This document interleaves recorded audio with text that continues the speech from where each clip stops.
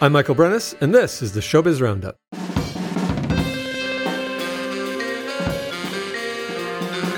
The duo of tenor saxophone and drums is a classic free improv pairing, but the music and sounds each group makes are guaranteed to go in an infinite number of singular directions. That will certainly be the case at Audio for the Arts on July 22nd when Chicago meets Switzerland in the form of the Julian Kirshner-Nikolaj Clemens, aka Sebi, duo. Julian Kirshner, welcome to the Showbiz Roundup. It's great to meet you, and thanks for being here today. Yeah, likewise. Thanks for having me. Sure thing. So we're aware of the immigration issues with musicians coming to the States, needing to use pseudonyms because of the fees are like out of proportion with the earning potential in most cases. In this case, I'm a little bit confused because the musician we're calling Sebastian Strinig has a website under that name, and at the same time there's very little out there using the other name that we're not mentioning for immigration reasons. But many of the gigs are using that other name and not Sebastian. Anyway, if you can fill us in on that aspect of things and also tell us about him, where he's from and what's his background. Yeah, certainly. So I think there might be a little bit of an order of operations issue there. So his name is Sebastian Strinig. On paper, we're calling him Nikolaj Clemens. Oh, I got it backwards. Yeah, and that's okay. We just want to avoid Google search results if possible. But understood. Yeah, we can call him Sebi for the purpose of this. Okay. Sebi lives in Lucerne, and there is a somewhat long-standing relationship between Swiss jazz musicians and improvisers and Chicago musicians specifically. And in Chicago, the Swiss Cultural Affairs Office, they run a residency for artists, and Sebastian came here, I guess it was February of 2019, or it was at the end of 2018, and he stayed for about three or 4 months. And he is one of a few musicians who have done this residency in Chicago where they come and work and play. And we were introduced to each other by the musician who held the residency in 2015 or 2016, as they are bandmates in a local outfit in Switzerland. His primary horn is tenor saxophone, and we played a handful of gigs in Chicago during his time here. And before his return home, we decided to try to capture a document of some kind. So we went to Experimental Sound Studio, did a bunch of takes, made a record. About a year later, the record came out, and we said, hey, we should tour this thing. We booked a handful of gigs for September of 2020. And then it became pretty clear about 4 months into 2020 that tour wasn't going to happen. Right. So now this is kind of the 2020 tour that didn't happen. Mm-hmm. The makeup tour. It's the makeup tour that's taking a little bit of a different route. And about the tour, I understand you're doing a number of dates in the States. What kind of venues are you playing, and what's the state of touring in the improvised music scene these days? Yeah, it's so this is the first tour that I will have done in the last couple of years that has left the Midwest, though it's not by any means an exhaustive tour of what could be possible right now. It's really pretty abbreviated.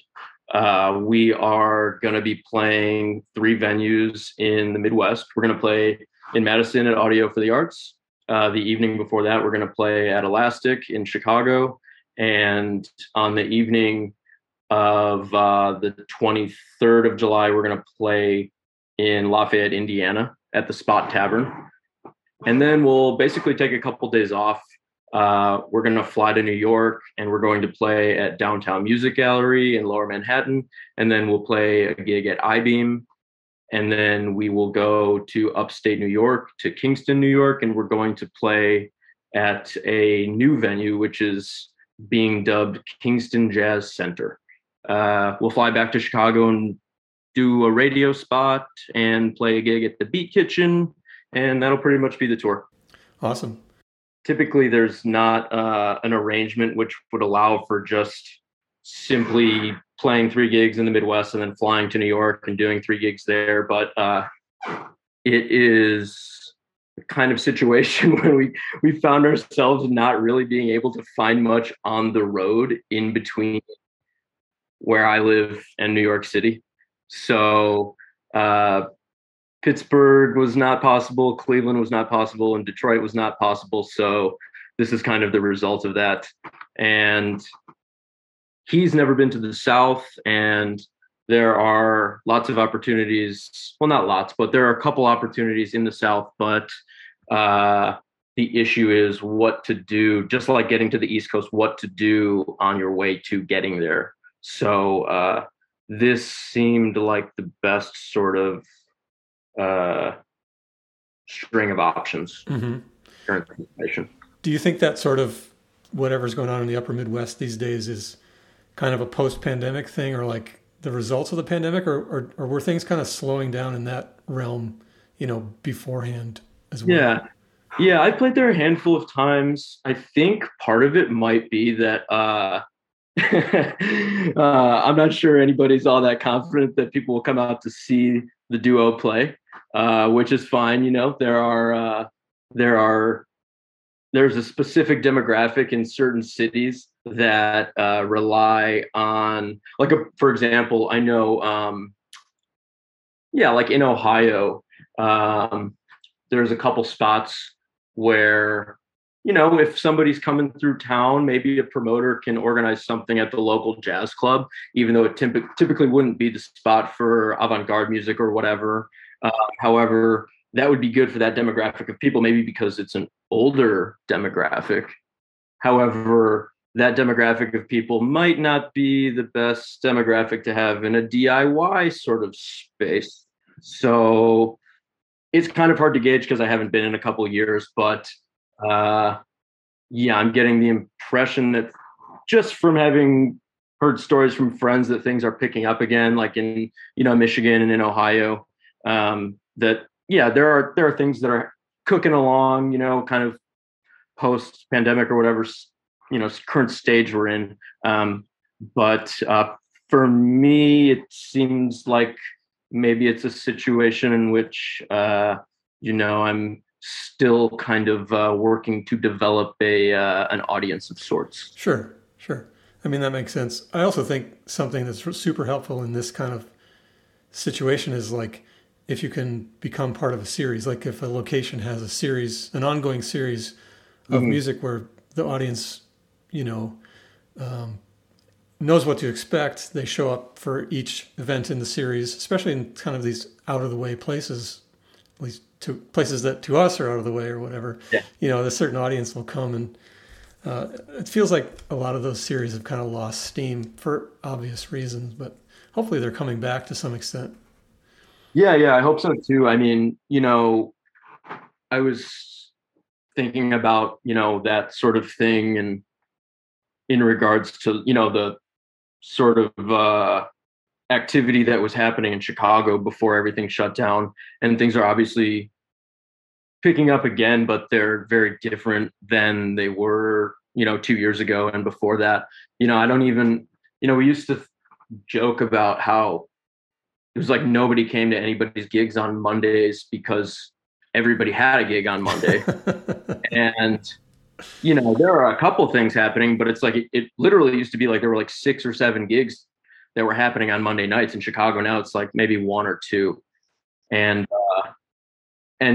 so Monday night, I guess, is no longer the hot night for improvised music or live music in Chicago. But I have a feeling that, there's a lot of stuff that's kind of like sprouting up. There are places like even in the suburbs that are hosting things that I understand, like in Oak Park, Illinois, there's a place called Compound Yellow. And there really are new places that are kind of sort of sprouting up and working on cultivating new audiences and things like that, and people who are maybe willing to drive an extra 10 miles to see something. But yeah, it's certainly different from before. Yeah, we've also talked about the Downtown Music Gallery on this show in the past Oh, okay. with other folks, and I know you guys are playing there. That seems to really draw performers from a certain realm of improvised music, and is kind of an important, I think, an important sort of cultural touchstone or whatever for folks. And it's cool to see that you guys are playing there as well. Yeah, yeah, I'm excited to especially be there, especially this time around, because I can't actually remember the full personnel of the other band on the bill, but I know Tom Rainey is on the bill, and that's super exciting for me to be able to perform with him. I'm not sure if you're familiar with him, but he's just an incredible drummer from New York. Yeah. And yeah, that'll be the second time that I've performed there. And the first time was probably 5 or 6 years ago. And that series is kind of, to me, akin to what we had in Chicago with the weekly series at Myopic Bookstore, every week for like 20 some odd years, basically. Sometimes people show up, sometimes people don't, and that's okay too. But it's an institution. Right. Right. And again, it goes back to being a series. People know when it's going to happen. They know kind of sort of what to expect. And so it's helpful for them to show up. And talking about Tom Rainey, I think it's almost worth making the trip to do that show just to see Tom Rainey play. Yeah. Certainly. Yeah. It's been a few years. It's been a few years since I've seen him play. And one thing that he, I don't know him personally, but I do know that he's very open about congratulating Chicagoans on having places to play. That's something he's made a point to let us know about when he's graced our stages in Chicago. So I'm looking forward to maybe talking with him a little bit and meeting him and getting to know him a little better. Very cool. You mentioned Myopic, and are you still curating at Myopic? Is that happening these days? It's, as far as I understand, it's still on hiatus. I kind of wrapped up my curatorial duties pretty much at the end of 2019. And that was something that I was working on for about 6 years, I guess about 6 years. And I was booking that with my buddy Zoots Houston, formerly known as Aaron Zarzutsky. And if you're familiar with it, you might know that it's kind of changed hands many times over the years among Chicago musicians. And it was a weekly series at Myopic Bookstore in Wicker Park. And it was, and hopefully will return, as things normalize again. Hopefully it'll return again. It was dubbed the longest running improvised music series in Chicago. So, I'm happy that I was able to play a little hand in that and, create a space for veterans and newcomers alike. That's great. And, it seems like there's this theme of sort of non-traditional venues really being important to the improvised music scene. And I think Chicago has had a number of those. Milwaukee has Woodland Pattern Bookstore. There's just so many others that I'm sure you would agree are important to the scene. Yeah, certainly. I'm trying to think of unconventional places I've played, which is funny that you bring that up, because I have a friend who just had a concert fall through at a DIY spot because of an electrical issue in the space or something like that. And he reached out and he was like, "Hey, we need, a DIY space. This band from Pennsylvania, they got in touch and we booked it and this and that, and we don't know what to do." And I was like, holy shit, I have no idea. I don't know where these places are. The ones that I can think of probably all closed like 10 years ago. I don't mean bookstores or anything that, I mean like house concerts and, places like, that were, sort of part of the DIY scene in Chicago. And I'm completely out of the loop on that right now because, probably because there's not a lot of improvised music happening in those places these days, but probably just, I think it's probably partially just aging also a little bit. Yeah. It's funny that to talk about like electrical issues and stuff. I went to a show at ABC No Rio in Manhattan Okay. years and years ago, and like the day it was on a weekend, and the day before, I think their fuel oil tank had leaked into the basement or something, and so the whole place smelled like diesel. And Yeah. I made it through like 40 minutes of the show, but the fumes kind of overwhelmed me. I mean, Yeah. that's the kind of thing you have to put up with, I guess, in that space. Yeah, yeah, it's funny. It's funny you bring that up because there's somebody who's booked concerts in Chicago for a long time, and like 10 years ago, when I was trying to sort of dip my toes a little bit, they responded to me and told me a story about like an HVAC issue in the space, and I totally thought that was their excuse for just kind of pushing me off, and being like, Uh-huh. yeah, we're not really ready to give you, we don't want to book you here and this and that. And I told her, yeah, there was obvious truth to that later on. It wasn't just a ruse. To shift gears a little bit, drums tend to have a well-defined role in other styles of music. Take jazz or rock, for example. Can you share any thoughts about the role of drums in improvised music, or maybe about your approach in particular? Yeah. So, I think for me, it all, I grew up in, I wouldn't exactly say a musical household, but my dad played piano, uh, as a hobbyist, in my youth. And, uh, I was kind of selected, not kind of, I was selected as a 10-year-old to be part of the Chicago Symphony Orchestra. Has this youth sort of percussion ensemble. It's called the it's called the Chicago Youth, Percussion Ensemble. And uh that was kind of how it all began. And that's all very different from where it's at now. But the sort of curriculum of that program revolved around the student essentially only playing a snare drum for the first year of their participation. And then, I'm sorry, I made an error in my story. I need to rewind a little bit. The beginning of your participation in the program, you are only allowed to uh, perform and exercise on a practice pad. And then after, the timeline is fuzzy for me because I was only 10 years old, but basically after what felt like almost a year, and I'm really pretty sure that it was damn close to a year. It could have been maybe 9 months or something. Basically, if you proved yourself through, participation in lessons and this and that, you would then be given a snare drum.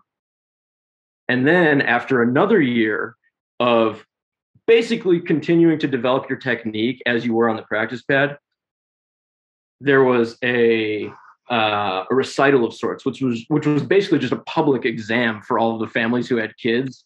And if you sort of quote unquote passed, then you were given a marimba, and then you were kind of graduated into another tier of the ensemble as somebody who played, um, a melodic instrument, for lack of a better word right now.